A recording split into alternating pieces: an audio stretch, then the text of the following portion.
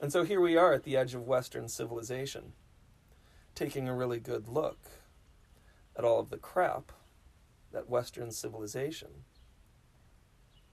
has incurred. It's this Pluto return of the United States and a necessary shamanic soul retrieval type of healing for Western civilization. And that's the Pluto process, is we're learning about what to do. We first have to become aware of it. We first have to feel it.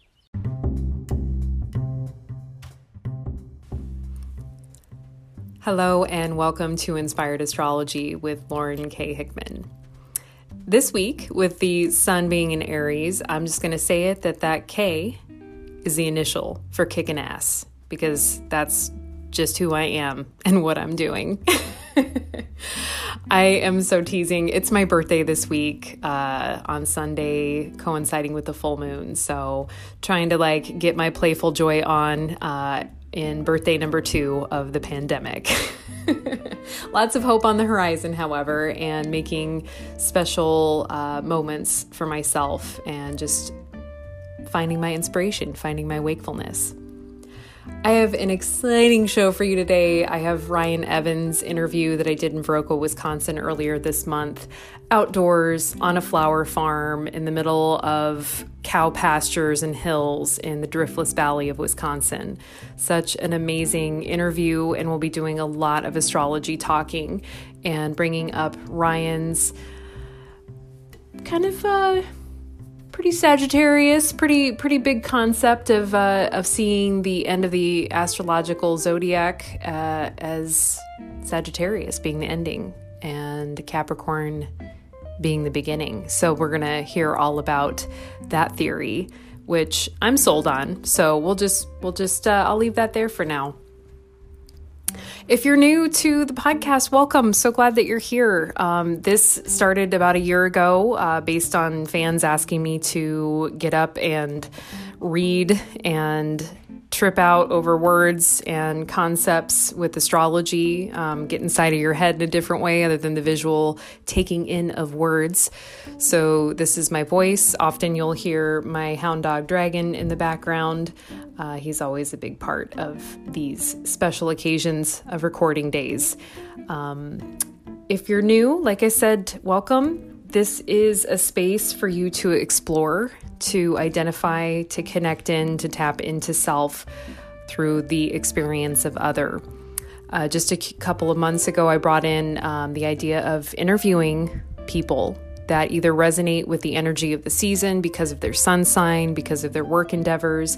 And that offers an opportunity to sort of think outside the box, right? A lot of us come to astrology just looking to understand the self, but the real gifts come when we use astrology to understand other and to enhance our relationship and to learn more about ourself, our development, our communication styles, and also just to see how other people are living and thinking and moving through the world. There are so many different expressions of being human beings.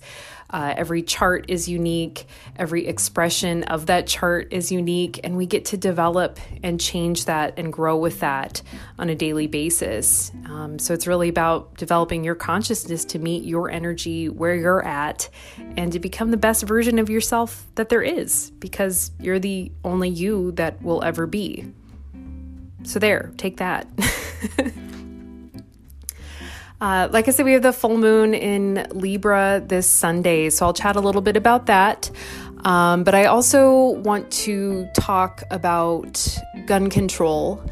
I know this is an inspired astrology podcast, but part of working with the energies of the here and now are with legislation and taking action and calling our representatives and doing what we can to dismantle systems of oppression that prevent us from full self-expression, which includes the ability to take lives, to experience the sense of other and other than in this individuation process. And Chiron being in Aries and conjunct Venus and the sun in Aries this Sunday on the full moon There has been some talk about gun reform based on the Chiron and Aries movement because of what Aries represents, right? I mean, at a low expression, it is about war, it is about otherness, it is about self-expression,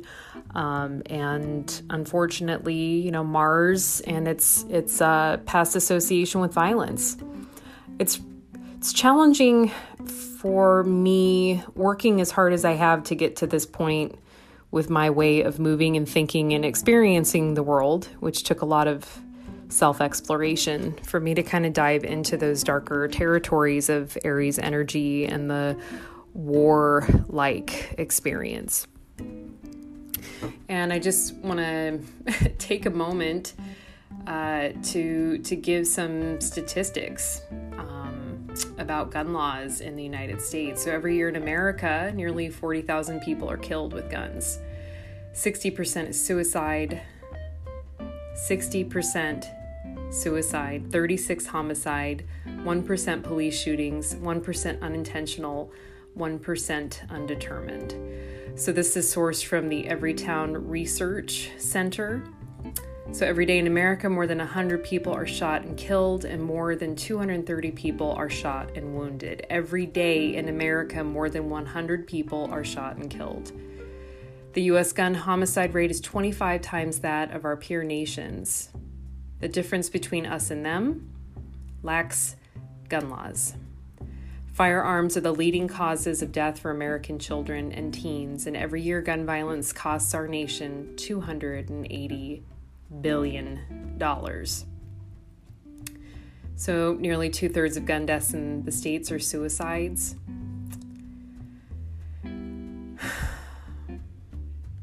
It's really, really sad. So to have another mass shooting in a supermarket in Colorado yesterday, I don't know. I mean, I was 15 rather, at Valley Southwoods in West Des Moines, Iowa, when the Columbine shootings happened. And Michael Moore put out a documentary back then, Bowling for Columbine. And I feel like for the last 20 years, we've been talking about gun reform and it doesn't happen. And I really encourage you to do some self-reflection on what this looks like in your life, how it might affect your life. Specifically speaking to the fear that this creates, that we can't go into public spaces like, remember movie theaters, the Batman premiere not too long ago, schools, now a grocery store. Don't do fear. That is always what my teacher has encouraged. We do what we can. We use our instincts, our intuition. We find precaution, but this prey upon others, this blame on mental illness rather than on legislators and background checks and the ability to prevent people from getting bullets, which I think would be a brilliant idea. What did Chris Rock said, that you make a bullet, $1,000, and somebody will have to get a job and save up if they want to hurt someone. But maybe we need to address the sense of aggression in our culture, right? We're going through this Pluto return, this massive cycle that Ryan Evans will get into in our interview today. The U.S.'s Pluto return, this long cycle of digging up our dirt, telling on ourselves, seeing what we are, our dark history, our shadow work that has not yet been integrated. And I think violence and aggression are a big part of the American culture, our competition, our me first attitude rather than we, thinking about what's best for all involved. And I think that's all I want to say about that. So again, if you're new to this podcast, I don't always get so dark and moody about things, but I feel like it's really important to bring up the current events because of the way that it's affecting us. And so you'll hear on these interviews captured in time, this archive of inspired astrology. I do ask people about how they've been faring for the pandemic, because this won't go on forever. Hell, maybe we'll even have a reemergence of the roaring 20s like last century, and things will be nuts and we'll all be together and hugging and kissing, and there'll be radical polyamory and all kinds of goofiness happening in the next decade. I don't know.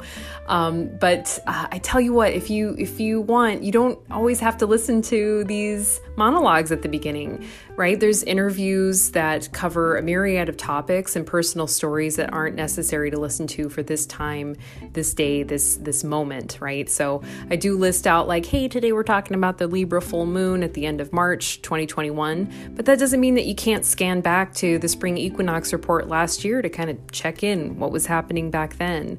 Or if you're interested in the staying grounded in the age of Aquarius, that was an interview with Sarah L. White, who is a therapist and a counselor, and that is well worth listening to if you are interested in boundary work or finding ways to stay grounded in a time where we're all existing in technology and in the rapid flow of information, this rapid fire of technology and news and media that is hitting us in the face all the time. You know, I've had a great interview with Shilpa Shankaran, who is an Aries sun. Her birthday's coming up in early April. We talked a few months ago about Ayurveda and about her spa in Madison, Wisconsin. So if you have interest in hearing some thoughts on Ayurvedic wellness, she's also going to be hosting a free online workshop about Ayurveda and introductions to that on March 30th. So you should go check out Kosha Spa. That's Kosa if you wanted to check out some more information about that. I'm always trying to connect the dots and getting people to link in with each other because there's such a wealth of resources and information out there. And often there's a sense of passive receipt of information. Our Instagram feed, for example, you know, the accounts that you choose to follow, the information that you choose to consume really shapes the way that we see the world. So it's really important to kind of gather and find inspiration and then take action to pursue those things that bring some life, right? That give you a sense of well-being and joy, right? Or, you know, a sense of tragedy and understanding and compassion of suffering for the experiences that we have as human beings. Because it's both. It's joy and suffering. You have to have that in a binary world to break the binary, to understand both sides of it so you can move beyond. The full moon in Libra falls this Sunday, March 28th, 2021 at 1:48 p.m. from here in Fresh Coast, the middle of the country, Central Standard Time.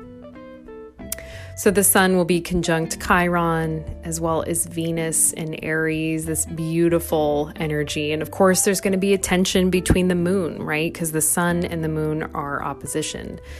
That is what creates the full moon, the appearance of this large disk in the sky, because the sun is fully illuminating and glowing back at itself.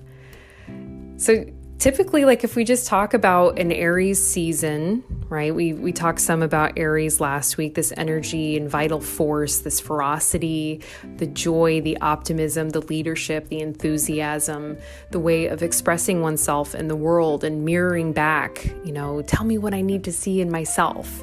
There's very much the I am presence with Aries, strong-headed, strong-willed, often direct, often running into situations without really fully preparing for things. And then we have the Libra full moon. That is the opposing force, the balancing energy of this sun energy.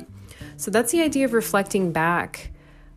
What is other? What is relationship? How do we see ourselves in the world? How do we mirror who we are and how we've been selfish? How we've not been too thoughtful or considerate of other beings. Maybe we need to take some more time to deliberate, to find our inner diplomat, so to speak, to think and consider situations and arrive at some decisiveness. That's the balancing point, right? Because Aries tends to just like make a decision and run straight into that circumstance, that fight, always looking for a battle. Which can be problematic for Aries, and those of us with Aries placements in our chart is looking for a fight because that tension is what drives us to move forward. Libra is not about that. Libra is the opposite of war. It is about diplomacy, relationship, communication, the way that we connect with others, and finding a balance. So where Libra's indecisiveness and constantly weighing the options gets in the way of itself, Aries sort of balances that out with decisiveness and with clarity. So you need both of those energies. They're both valuable to one another. And that's what's being illuminated this week, is to consider, who am I? But then who are they? How am I interacting with those that I love, with the closest relationships in my life, with the people I'm committed to, with those that I relate with? It's a great time to sort of refresh with relationships, right? Not just with your lovers, but with yourself and with everyone that you connect with on a regular basis. So all this is playing out at the very top of the chart, in the 9th house of exploration, wisdom, higher awareness. I'm trying to take that in for a moment and to consider, this revelation about the Chiron wound in Aries. What are we battling? Are we battling ourselves? Are we finding a way to battle with love and self-worth and what we value? What are we pushing away from ourselves that are actually going to be gifting us new information and new awareness? A lot of fire in this chart. Ladies and gentle thems.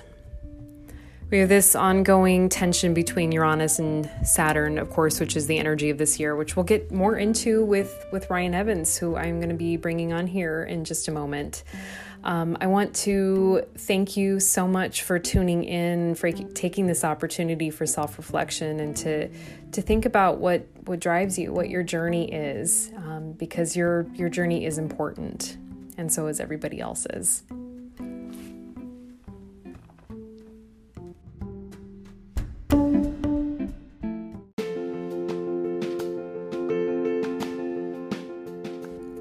The Kind Oasis brand was created with the belief that premium organic CBD should be affordable and accessible to those who need it most. As someone who has used hemp-derived CBD to support my own wellness, I have to say I really like this product. Their tincture is simple, a full-spectrum CBD, and fractionated coconut oil. That's it. They also have potent homemade gummies that are a delight, and the CBD is available in capsules or in a topical balm. Go to kindoasis.com and use offer code InspiredAstrology to get 20% off your order. We'll just do that. I think this will hear us well enough.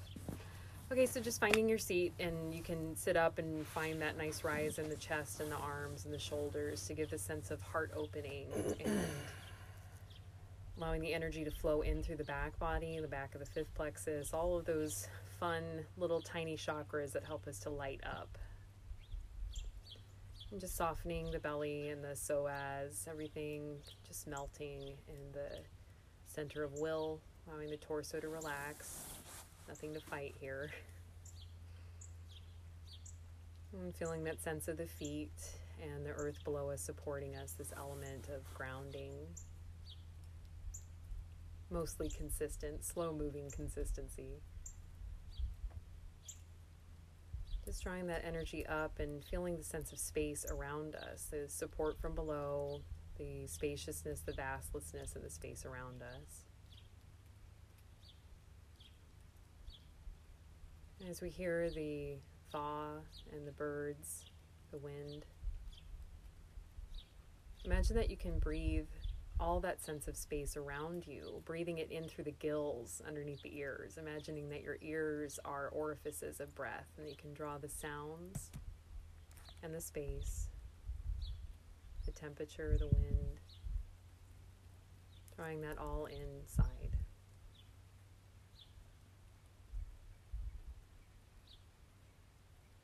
On the next exhale, just press all the air out of the lungs. We're just going to press everything down to the hollow, empty part of the abdomen.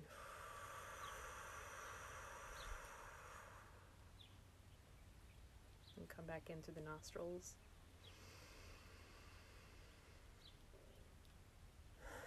And exhaling out of the arms.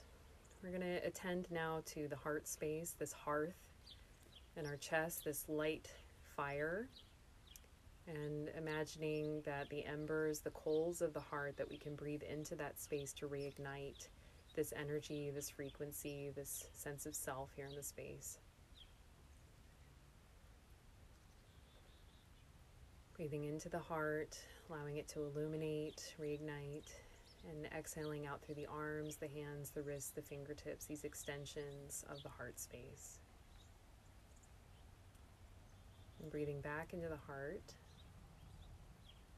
We'll exhale up into the throat, the jaw, the palate, activating the throat plexus. And just imagining the throat, the space of the neck, these delicate sense organs all around here, and just taking in some space there. So as you breathe, imagining the flexibility, the spaciousness here, this opening for receiving energy, the breath, the water, the food, and also our ability to articulate, to communicate, and to connect on the outside. So this portal from the inside to the outside. We're checking with the jawline, the teeth, the tongue, the palate, just softening anything that feels tense, just noticing your muscles in the mandible, having a swallow if you need. Getting a sense of the sinuses and the cavity, the breath, the wind moving through this space.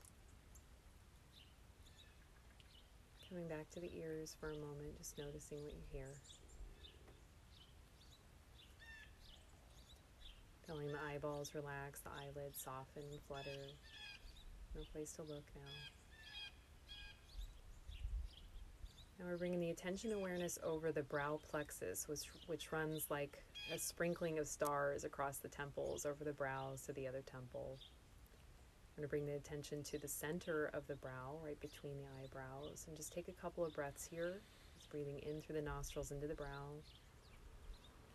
out through the brow, in through the brow, out through the brow, in through the brow, and out. Bringing the awareness over the top of the head, the crown, the thousand-petaled lotus, this perceptive space that we're so tied into. And we welcome in the soul selves of both Ryan and Lauren to present in this opportunity for service. And breathing in through the crown of the head, out through the crown, in through the crown, out through the crown of the head. Last in and out. Now breathing in through the brow center, out through the top of the head, in through the crown, out through the brow center. All that is, thank you for being present with us. And through the divine spirit of love and wisdom, reveal that which needs to be revealed, so that which needs to be healed can be healed. We will to will thy will, and thank you for your presence. I ask that 6 beings in service to the highest white light stand at the 4 directions, as well as above and below this healing space, honoring the sacred intention of this process of sharing information, wisdom, story, to support and uplift others on their journey in this world. We ask to be beings of true service.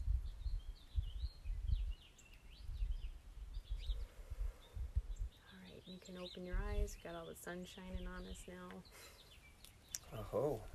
Aho. So Ryan, I am sitting on your former flower farm here in Viroqua, Wisconsin. I drove past some very conservative farm spaces. I saw a big sign with some cows that said, God is in charge, I think is what the sign said. It was a curvy adventure back here, and I want to know how you ended up here and how you are now living in California for the most part. Well, it all started when my mother brought me into this world 48 years ago. My former wife and I had our first child. I was living in Minneapolis. I was a landscaper, gardener. And we said, we don't, we were young and idealistic. We don't want to raise our kid in the city. And so we got in the van, drove across the country, checked out most of the country, and came back and are like, oh, well, I suppose we're Minnesotans. We bought some land up in Grand Marais, Minnesota. Back when you could get 40 acres for $5,000. And put up a yurt and moved up there with the kid and spent a whole 3 weeks there before we said, we're not living in a yurt with a kid in the middle of winter, 50 miles south of the Canadian border. So moved back in with the parents for a month. And a friend said, hey, why don't you drive down, southwestern Wisconsin? We're like, okay. So we drove down 94 to Toma, drove south on 131, and by the time we got to what is now the Kickapoo Valley Reserve, we were like, oh my God, this is the most beautiful place I've ever seen in my life. And just for anyone who's ever been here, especially the first time, there is a palpable ancient wisdom in this driftless area, having not been glaciated for some say up to 8 glaciations. There is an ancient repository of not only plant and, rare plant and animal life, but again, of that untainted great goddess wisdom of nature. So needless to say, I was hooked. And so we found a little rental and got a job at the Common Ground Cafe in Viroqua, and had another kid, and eventually saved enough money / had enough money to buy a little piece of land. Bought a little piece of land, put a house on it, went into debt. Oh God, how am I going to pay for it? Well, being a landscaper gardener, I wanted to have an organic nursery.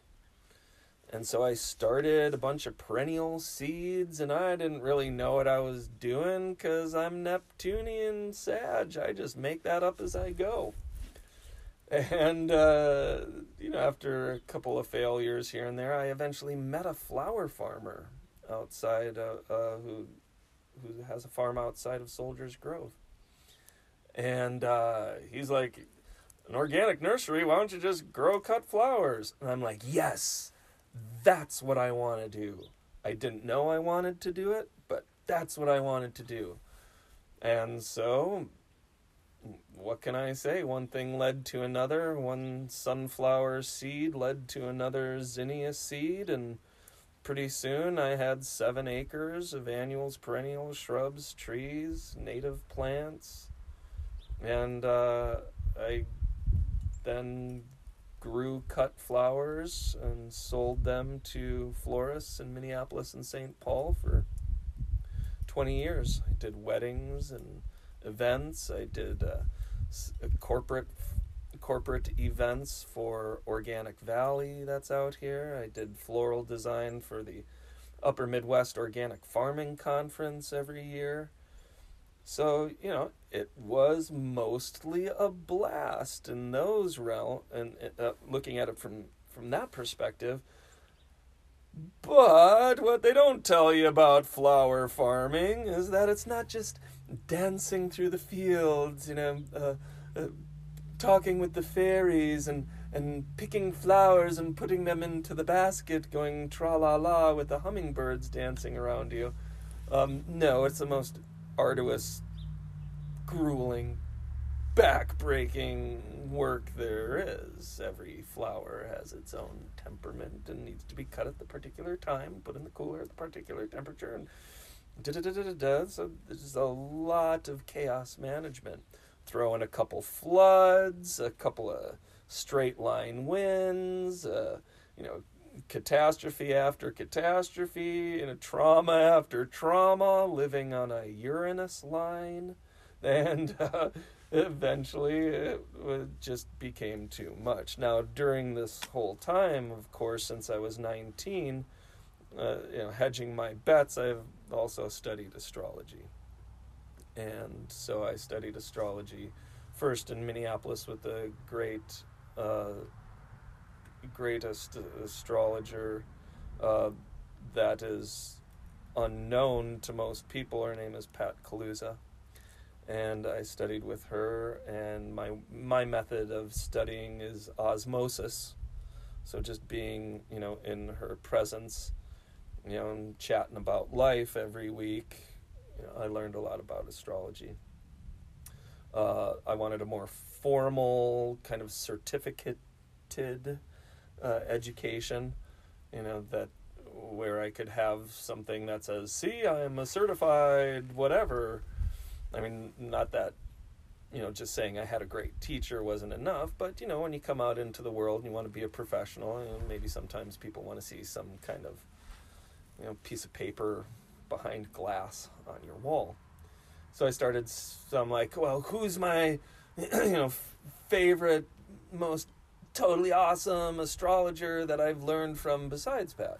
Well, Stephen Forrest has written some amazing books, and I considered him to be the most amazing, well-known astrologer in the world. And he was offering an apprenticeship program, and so I signed up. And for 12 years, twice a year, for a week, I sat at the feet of the master. And again, osmosis, I was downloaded and absorbed as much of the flame of wisdom that he could pass out. So I sucked all that in and went through level 1, level 2, and became a certified master level astrologer with the Stephen Forrest School of Evolutionary Astrology. Probably 7 years ago. And so, after, a couple hernias and some shoulder pain and, again, a couple of floods, straight line winds, plenty of other, tragedies, market crashing in 2008, increased competition, bottoming out the market, flower farming was losing its appeal. And astrology was really, where I wanted to go.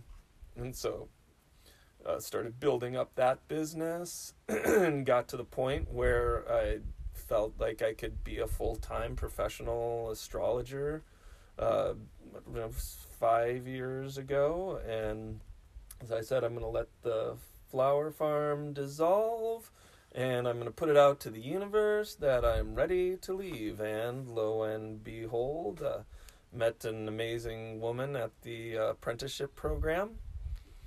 And she lives in California, and we got married, and I sold the farm and moved to California, and am writing my books and teaching and doing client work, and also as a permaculture design expert. I'm also going to be integrating some of that into my life as well. I always see you at the end of your community-supported astrology reports that you're like, you mentioned the planting season, and I love that combination, and I think that nature really informs the way that you see astrology. What initially attracted you to astrology? What originally initially as a 19-year-old as a 19-year-old was my I guess we could say alternatively minded mother said, hey, for your 19th birthday I got you an astrology reading with my astrologer. And I was like, okay, I'll see what she says, Pat Kaluza. And so I went and saw her, and I don't really remember any specifics from the reading other than she said, when you get older, forgive me because I know you're a man, but when you get older, it looks like you will be a priestess. And I'm like, come on, it's a priestess. I mean, this kind of weird, but okay. And then I thought about it, and I'm like, I do worship the great goddess, and the great goddess is embodied in nature and the seasons and her cycles and her flow. And so she was right. I became a flower farmer and an astrologer, and put together, to me, that equates to priestess. Why? Well, again, because nature, being in my opinion, the embodiment of the great goddess, is synonymous with the cycles and the rhythms and the flow of astrology. And if we think about it, going all the way back to the beginning, whenever that was, that's kind of the birth of astrology. The birth of astrology is, it's Capricorn season and it's cold, and if I don't have my wood stacked or adequate shelter, I'm gonna die. So the season of Capricorn has some motivating imperatives for us that literally describe the best of all possible ways to be happy Capricorn. You get your wood stacked, and you supply yourself with your adequate resources, and you do what you have to do to survive during the winter, and you don't cry about it. And that's nature. That's our human engagement with nature. Concurrently, or conversely, Cancer season. It's the end of June, and there's strawberries and raspberries, and all the leaves are on the trees, and you can harvest the lettuce out of the garden, and there's the abundance, and everything's blooming. And nature provides in all of her abundant beauty, and that feels really good, and that's the season of Cancer. And so farming and astrology are kind of the same thing, because they deal with our intimate connection with nature, and what have we had to do for tens of thousands of years is survive in nature. Now we can start a whole conversation about how our divergence from that nature has corrupted us and caused all sorts of problems. But that's why I love astrology, because the lessons of nature, our engagement with nature, it's imprinted on the cells of our body. It's in our DNA. And so astrology is actually in our DNA. And so when we can quote, do the astrology right, then we're living in harmony, in concert with nature, with our own individual relationship with nature. And so I think it's kind of cool, how it's like I didn't really know it until I really started living it as a farmer and having the seasonal demands of, oh, it's Pisces season, I wonder what the seed catalog is going to be like. Oh, and we go through the seed catalog and we dream about the potential and possibility of what our garden's going to look like. And that's what Pisces is about, dreaming about the possibility and potential of what our proverbial garden can be.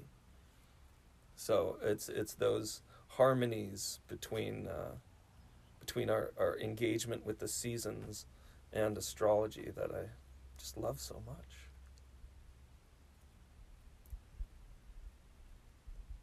So we talked a little bit about this book that you've been brewing up, and bringing forth. And I mean, of course, the dreaming up of the book is very Piscean, right?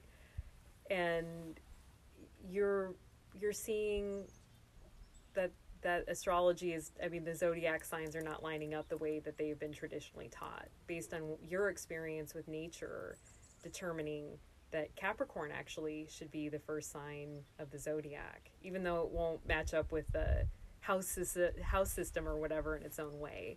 But what brought you to that information? Like, how do you process and bring these things through, I guess? I was meditating on the supercolossal black hole at the center of our galaxy. And that supercolossal black hole at the center of our galaxy is aligned with, 28 something, 26 something, I don't know, at the end of Sagittarius.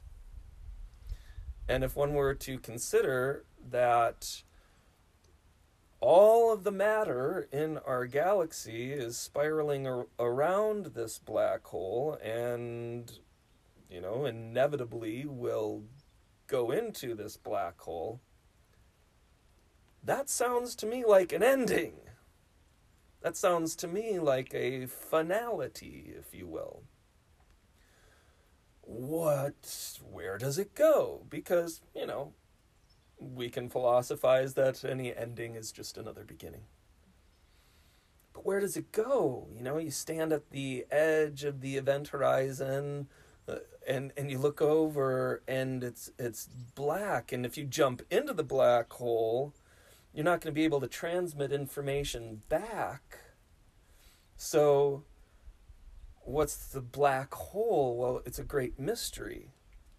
There's theories, black holes come to white holes, or maybe there's, they enter into another universe, or maybe, black holes feed the center of suns. There's all these theories.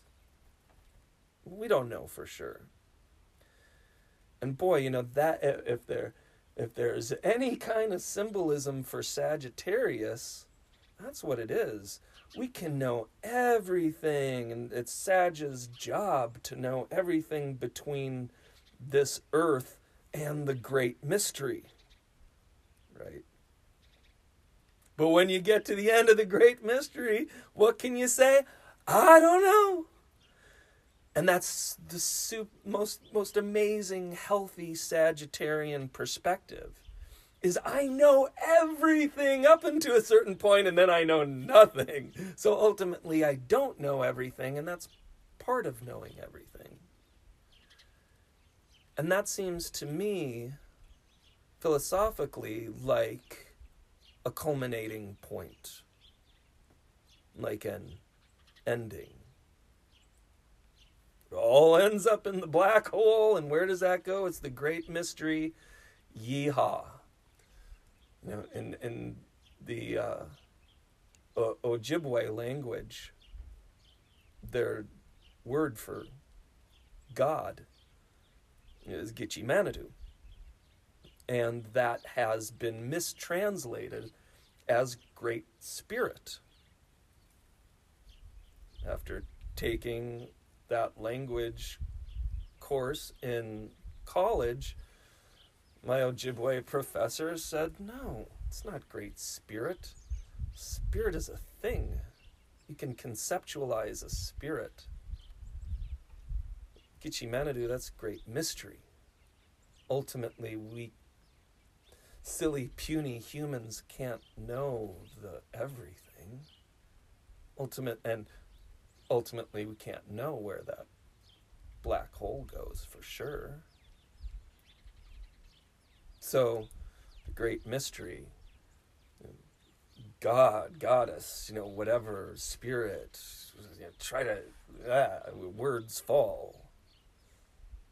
If that all culminates and ends there in that black hole at the end of Sagittarius, then it would stand to reason that the rebirth of the sun at winter solstice is the birth of the sun, and the birth of the sun is the birth, and the birth is the beginning. So Capricorn is the beginning. The new moon is the beginning. The seed germinates at the new moon, and that new beginning, that brand new cycle, you don't see the new moon. It's not till a few days later that you begin to see a little crescent. And that new moon germinates in the darkness, just like a large percentage of seeds germinate in the darkness. You can't see it, but a great power is being unleashed. That's birth. The germination of the seed, the shell cracks, and then that seedling reaches out to find moisture and rock and something solid to call reality. And this is, right? Sounds like Capricorn. And then begins to turn itself up and work its way through the soil to the light. Through the darkest hours, work up to an increasing light. It sounds like Capricorn to me. So, the beginning of the zodiac, in my experience as a farmer, is the germination of the seed. Because if that seed doesn't germinate, that seed will not pop out of the ground and face the world in Aries.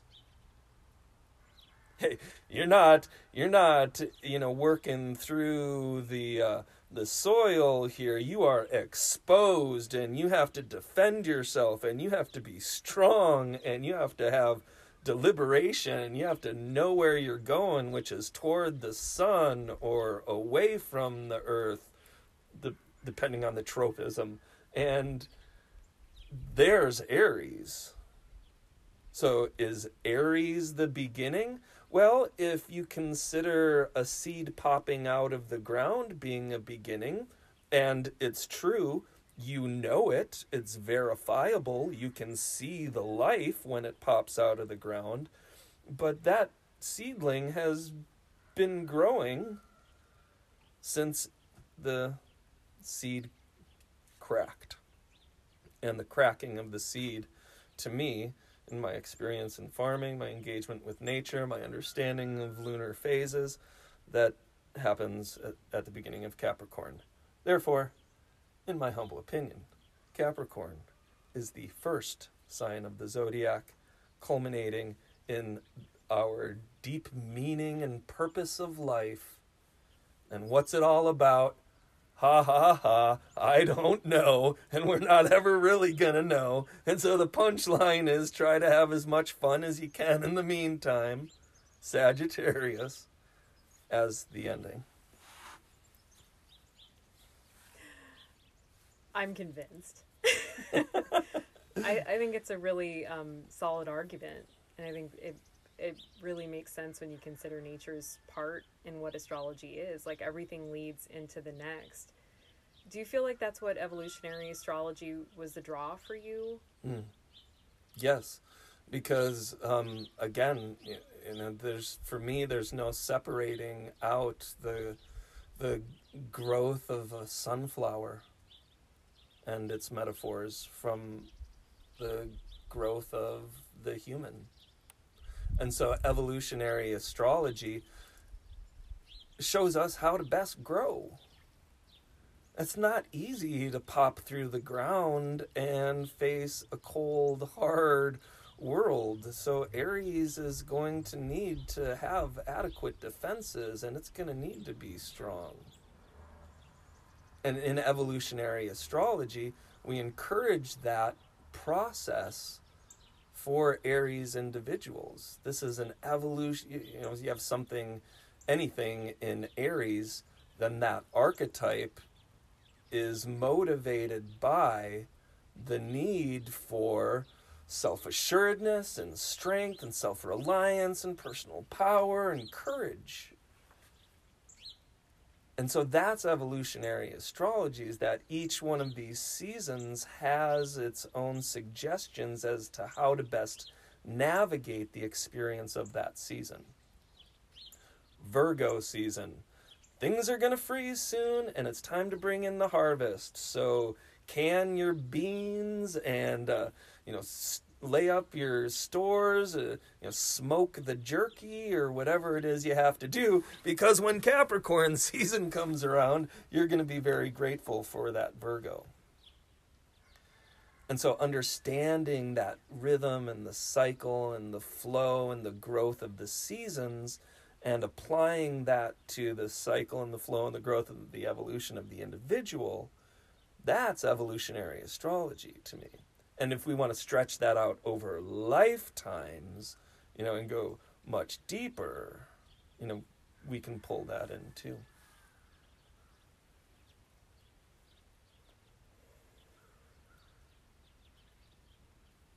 I feel like there's so much that we could go into. I don't know where to take the conversation, because I'm mostly interested in what makes your perspective so unique, and you're sharing that, your experience as a farmer, a landscaper, a parent, a person, a dreamer, a drifter, all the things that you've been doing. And I keep coming back to, like, why would you move to California where we don't get the rhythm of the seasons the way we do here in the Midwest, which are so reflective of astrology cycles? Yes. But because you want to get an avocado off a tree in the backyard, I relate with that. Yeah, that's actually a very great question, and I was a little nervous myself about the transition. Here's the tongue-in-cheek, if you will, answer. Because I'm tired of northern polar vortexes. That's why I'm getting older, and I want to have my avocado or orange tree that I can pick off the... it's somewhat glib, but that is a piece of it. And in that, what I have noticed is that where I live in Sonoma County, the long, rich, deep, hot summer blends into a long, rich, deep, delicious autumn, which then blends into a long, delicious, deep spring. Well, where's winter in that? It gets rainy, it gets cold, it's not 105 degrees anymore, it might be 30 or 40 or 50, and even though it's not, 20 below, it's still a winter. It's still a hibernation.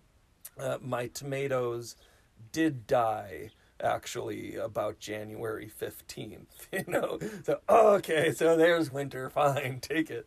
But yes, I was definitely concerned that, oh my God, there's not going to be, such an obvious shift of seasons. But see, the seasons are based on the declination of the sun. And so temperature, we northerners up here, it's going to be 95 and humid in the summer, and it's going to be 20 below in winter. And, so there's some very clear boundaries between the seasons. Just because I live in a place where there's a long autumn moving into a long spring, and how delicious that is, it doesn't mean that the sun doesn't still drop in the sky. And that's a noticeable thing. And when the sun drops in the sky, it doesn't matter where we are, we do feel that, and it does have an effect. So the only difference is I'm still experiencing winter, I'm just not freezing my butt off in the process. We chatted a bit earlier about astrocartography, and it's funny that both of us are now living on sun lines for us personally. And I'd love to get your take on when you use that with clients, or how it might assist an individual who's interested in astrocartography. Sure. Astrocartography, there's all sorts of different techniques that we can that we can call astrocartography or locational astrology. So one technique is the relocated chart. Instead of being born here, let's see what your chart looks like being born here.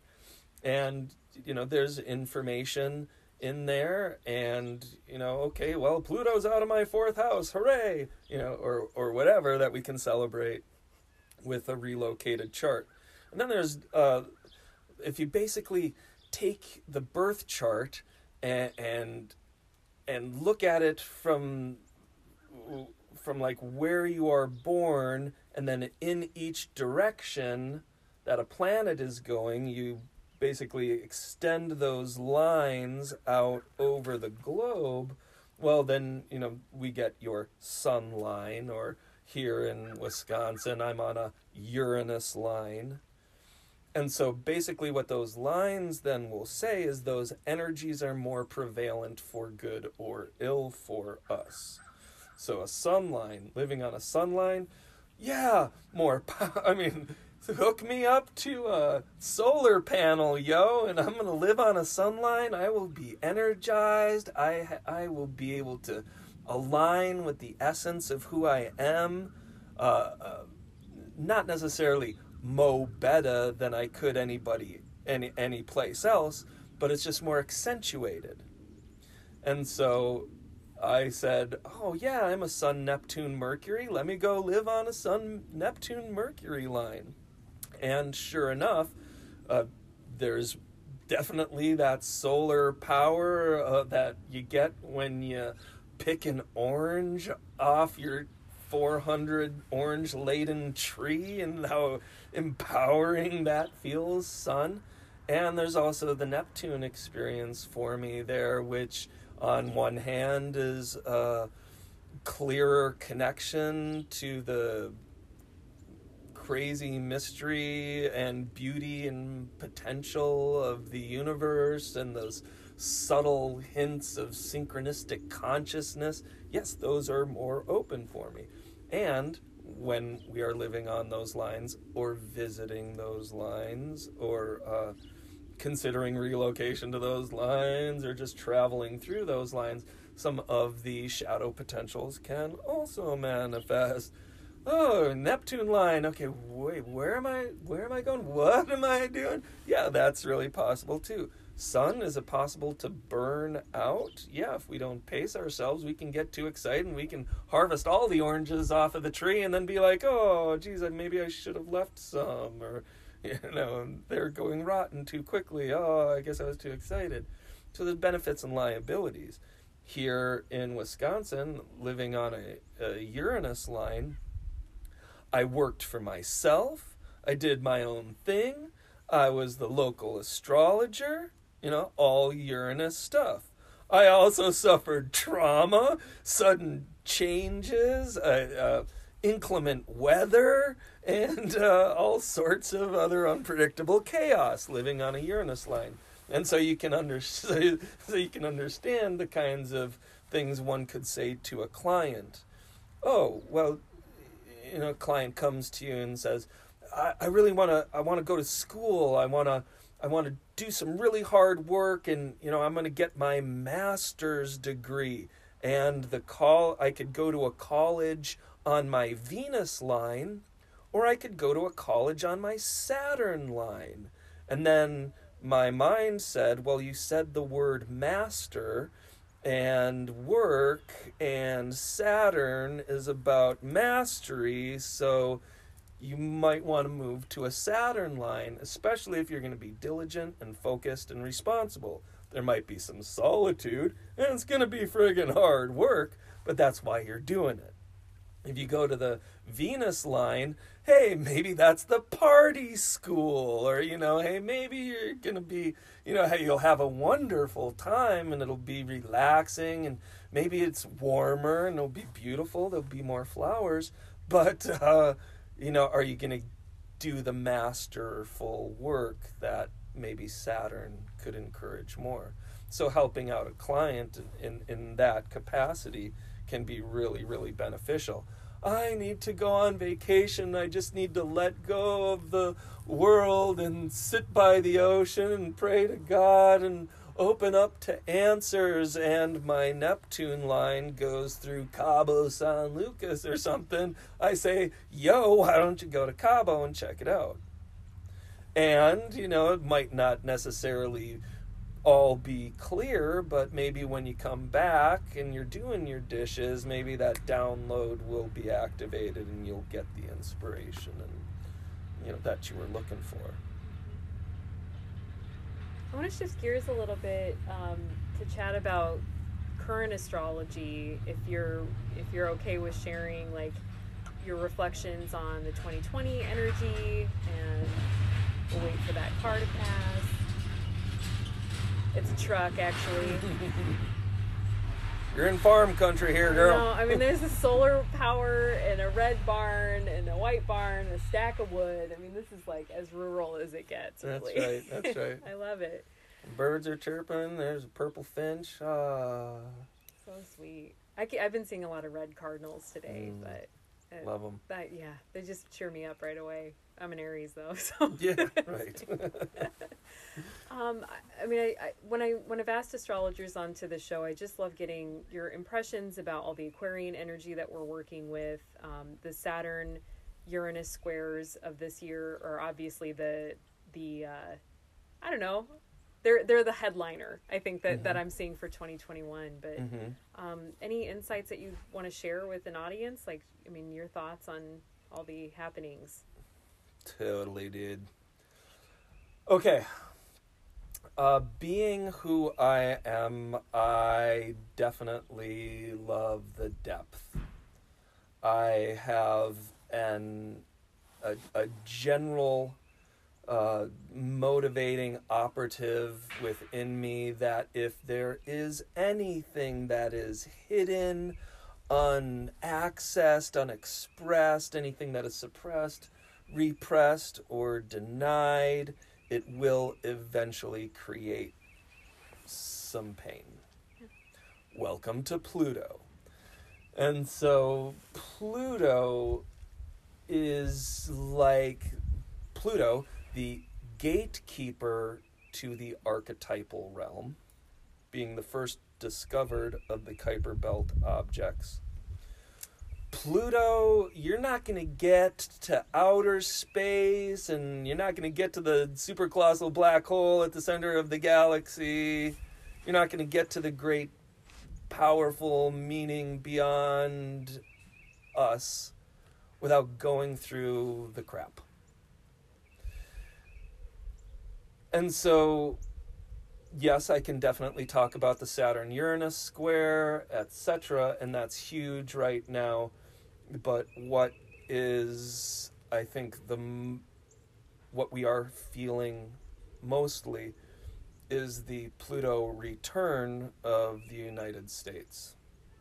And a return of any planet is when a planet returns to the same degree that it was at the birth of whatever. So the birth of the United States, the Pluto is what is eluding me in this moment, 27, 28 degrees of Capricorn. Now here comes Pluto. Pluto's at 26 degrees of Capricorn. So Pluto is in a ultra balsamic waning phase to its natal position. It's as far away as it can possibly be from where it started, if we think in terms of degrees going in one direction and the phase relationship between them. And so Pluto, representing anything shadow that we have suppressed, repressed, or denied, also represents a necessary healing process of bringing that crap that we have suppressed, repressed, or denied up to the surface for healing. Pluto is the composting process. What you want is that really yummy, rich, microbial, rich, full of worm poop and all that good, yummy stuff that plants like we want. That's what we want. The only way to get that is through taking last year's refuse, putting it in a pile, and then every month when the moon goes into Scorpio, go out to the compost pile and turn it. And when we turn it, we are adding air, consciousness, awareness, and if it's dry, we are adding moisture, water, emotion, feeling. And adding consciousness and feeling to our crap, to our refuse, encourages the microbes to break down the orange peel or the broccoli stalk into that rich humus, the humic acids, the beautiful things that make compost such the magnificent fertilizer. We are in the process right now, collectively, of taking a really good look at all of our refuse that our country has produced over the last, 242 years? So let's see, have we as a country ever done anything unscrupulous? Have we ever had any shadow experiences? Have we ever given out smallpox blankets? Yeah, there's not a whole lot of shadow things that we haven't done as a country. And so we got to become aware of that. And we got to feel that. And that then becomes the healing process. But you're not going to become aware of it. You're not going to heal it until you get out into the pile with your shovel and say, oh, gross, there's the rotting broccoli stalk. And so 9 times out of 10, and why we are still, here in this place as humans, is that we take a look at that stinking broccoli stalk and we want to go away. Oh my God, this is too hard. This is too much. I don't want to face it. I don't want to look at the fact that I might have issues carried over from childhood or whatever. And we suppress, repress, or deny the healing, which then increases a need for healing because we have suppressed and repressed and denied it. And then comes out in gross ways. So here we are, and this sounds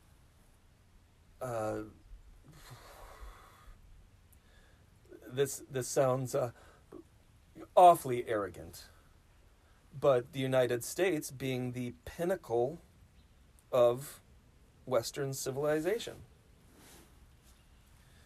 It's the edge of the world in all of Western civilization. And so here we are at the edge of Western civilization, taking a really good look at all of the crap that Western civilization has incurred. Now granted, there's some absolutely beautiful things. Those solar panels out there, man, that is some awesome stuff. It's not like Western civilization is totally, screwed because it's poison 100%. No, there are just aspects of it.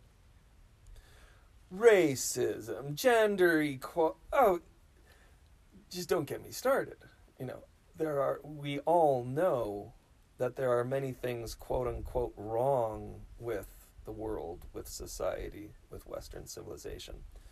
And so underneath Pluto, underneath and underlying all of the other challenging aspects that have come up over the last couple years and will come up over the next few years, it's this Pluto return of the United States and a necessary shamanic soul retrieval type of healing for Western civilization. That if we can go through consciously and effectively, we can heal some stuff. There's been some, as a Minneapolis native, seeing the horrible murder of George Floyd, right there is a really toxic thing about Western civilization. And so what do we have to do? Unfortunately, it has to be broadcast over, news waves all over the world so we become aware of just how bad that is. And we are all feeling it, just how bad that is.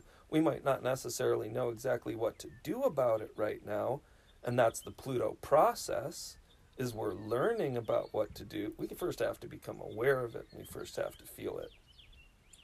So, number one, United States Pluto return is the deep reclaiming of the fragmented soul of humanity.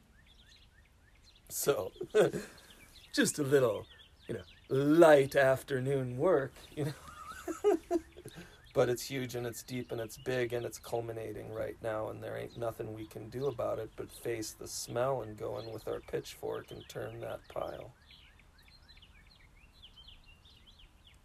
In my humble opinion, of course.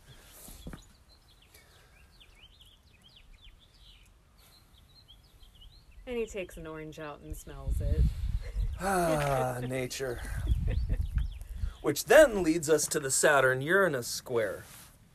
Uranus is in Taurus, Saturn is in Aquarius. Now, it's interesting. Saturn is Earth, Taurus is Earth. Uranus is the modern ruler of Aquarius, Saturn's in Aquarius. So it's not mutual reception per se, but there's some harmony. They're speaking some same language. There's an eliciting of whatever lessons that we need to learn in them that are coming out. Saturn is hard work. And one way to look at Uranus is trauma. And if we consider Taurus as Earth, the goddess part of Earth, the feminine part of Earth, we can imagine that Saturn,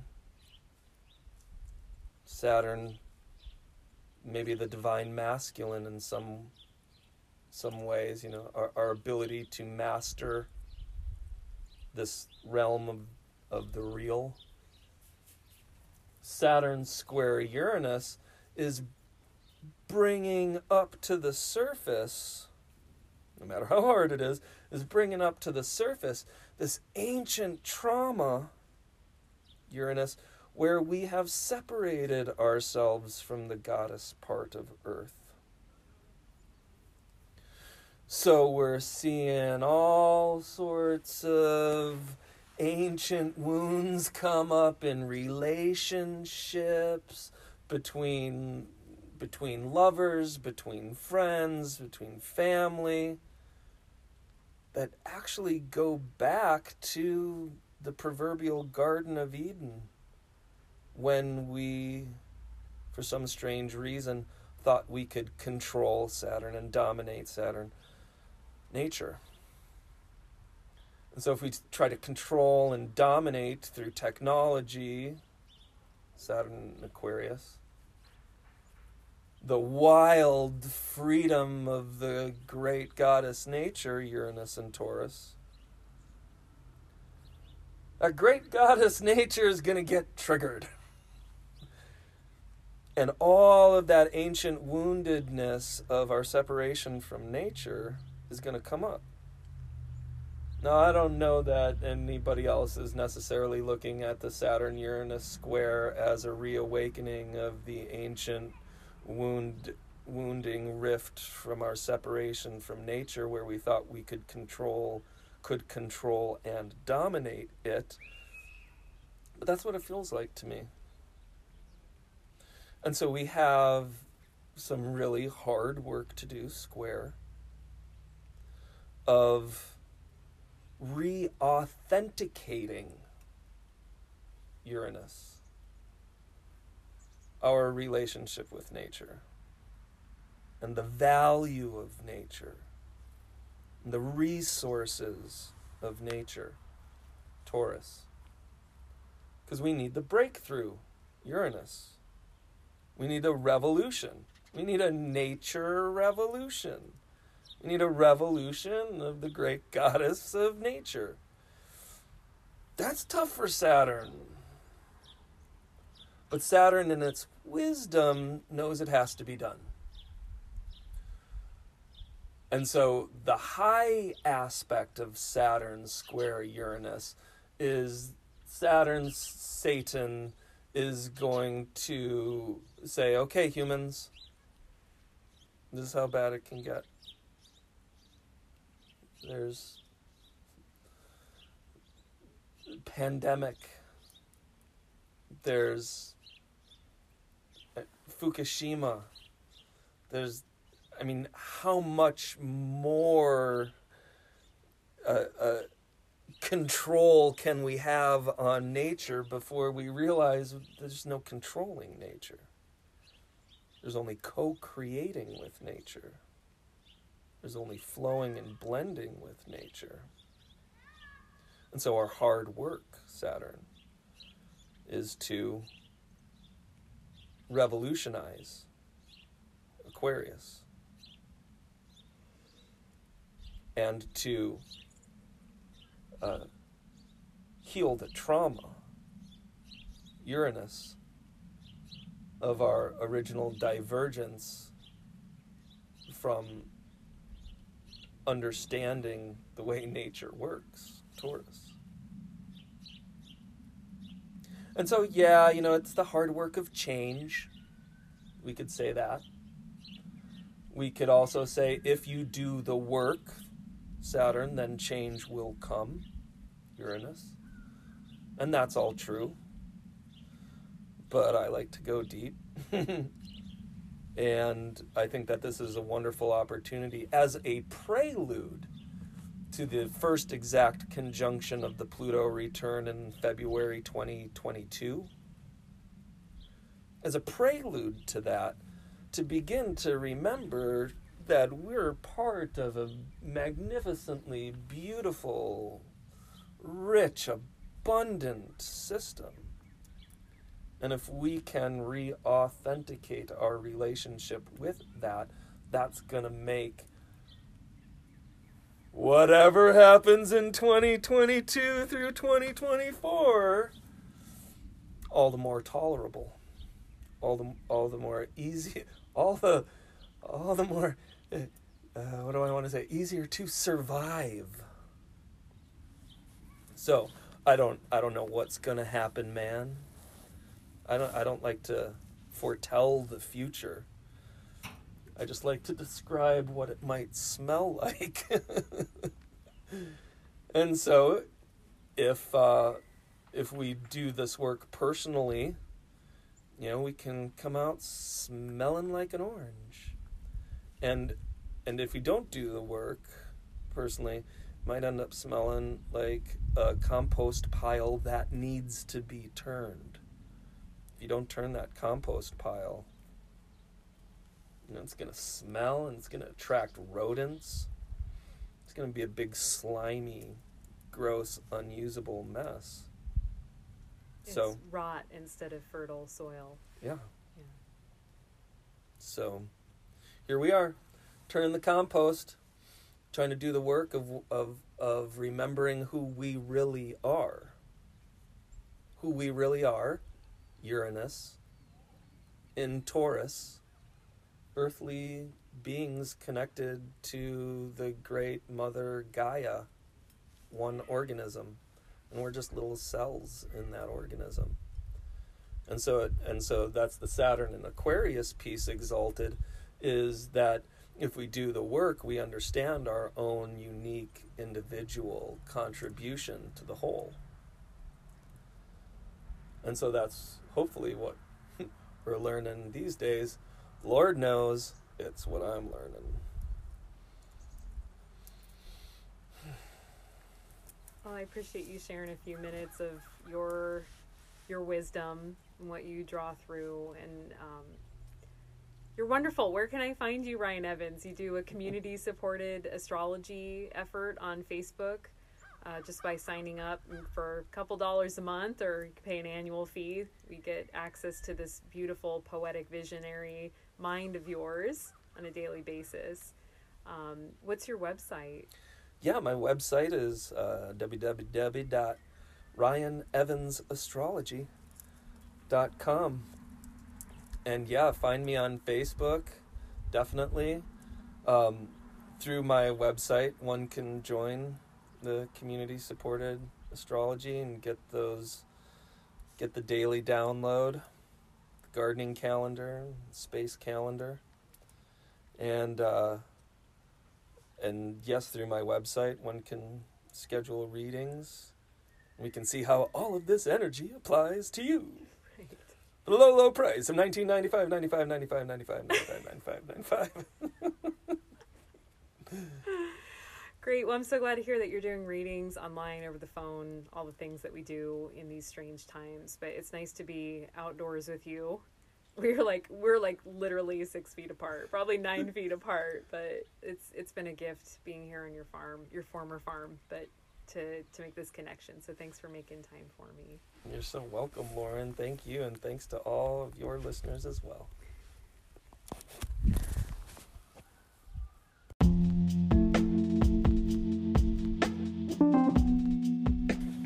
Kin is a modern mystical shop located in the heart of Des Moines, Iowa's East Village. Femme-centric at its core, Kin is a woman-owned and operated business. The shop is filled with specialty products from women-owned businesses across the country. Candles, body care.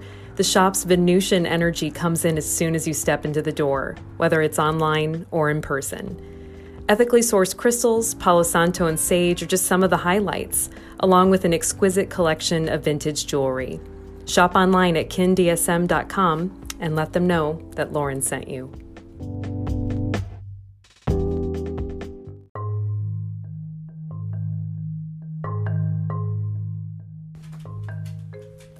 And that was Ryan Evans, heart-centered evolutionary astrologer. I cannot tell you how sacred that conversation was that day out on the old flower farm. I got to use an outhouse for the first time. It was a trip. Anyway, Ryan Evans is a very precious being and is going to be commuting back to Wisconsin. So that'll give me a great opportunity to continue my studies with him. Dragon says hi, obviously. He's in the background here. If you wanted to book a session with Ryan Evans, I cannot recommend him enough. If you like storytellers, if you like the visuals that he provides, it's a very illuminating, lucid experience. I think I spent 2 hours with him the first time that I was gifted an astrology reading. And I have to say that if it weren't for his reading, I would not be doing what I'm doing today, which is often what astrology provides for us, is that unique insight. So if you resonated with his voice, you can find Ryan Evans at ryanevansastrology.com. He has a community-supported astrology offering on Facebook, and that is Ryan Evans Astrology, Community-Supported Astrology Daily Forecasts. And that's a private group. You can get signed up through his website, and it's $5 a month, and you get daily little posts about the energy of the day. It's pretty awesome. I've really enjoyed this just because of his very poetic Sagittarian Neptunian energy that he brings forth. And thank you again for joining me. This is Lauren K. Hickman. Feel free to reach out if you're interested in an energy balancing appointment. Reiki is my first love. Astrology helps me to support as a tool in bringing alignment and information and energy to support you on your journey. You can support this work, the Inspired Astrology Podcast, by sending me a Venmo tip at Lauren K. Hickman. You can find me on Instagram, on Facebook, or at my website, energyinterpreter.com. This podcast is available on Spotify, Google Podcasts, Apple Podcasts, and wherever you consume your information. And I try to keep these updated once a week. Thank you for listening. I know there's a lot of information bouncing around in the multiverse, and your time and attention is valued. until next time, stay inspired.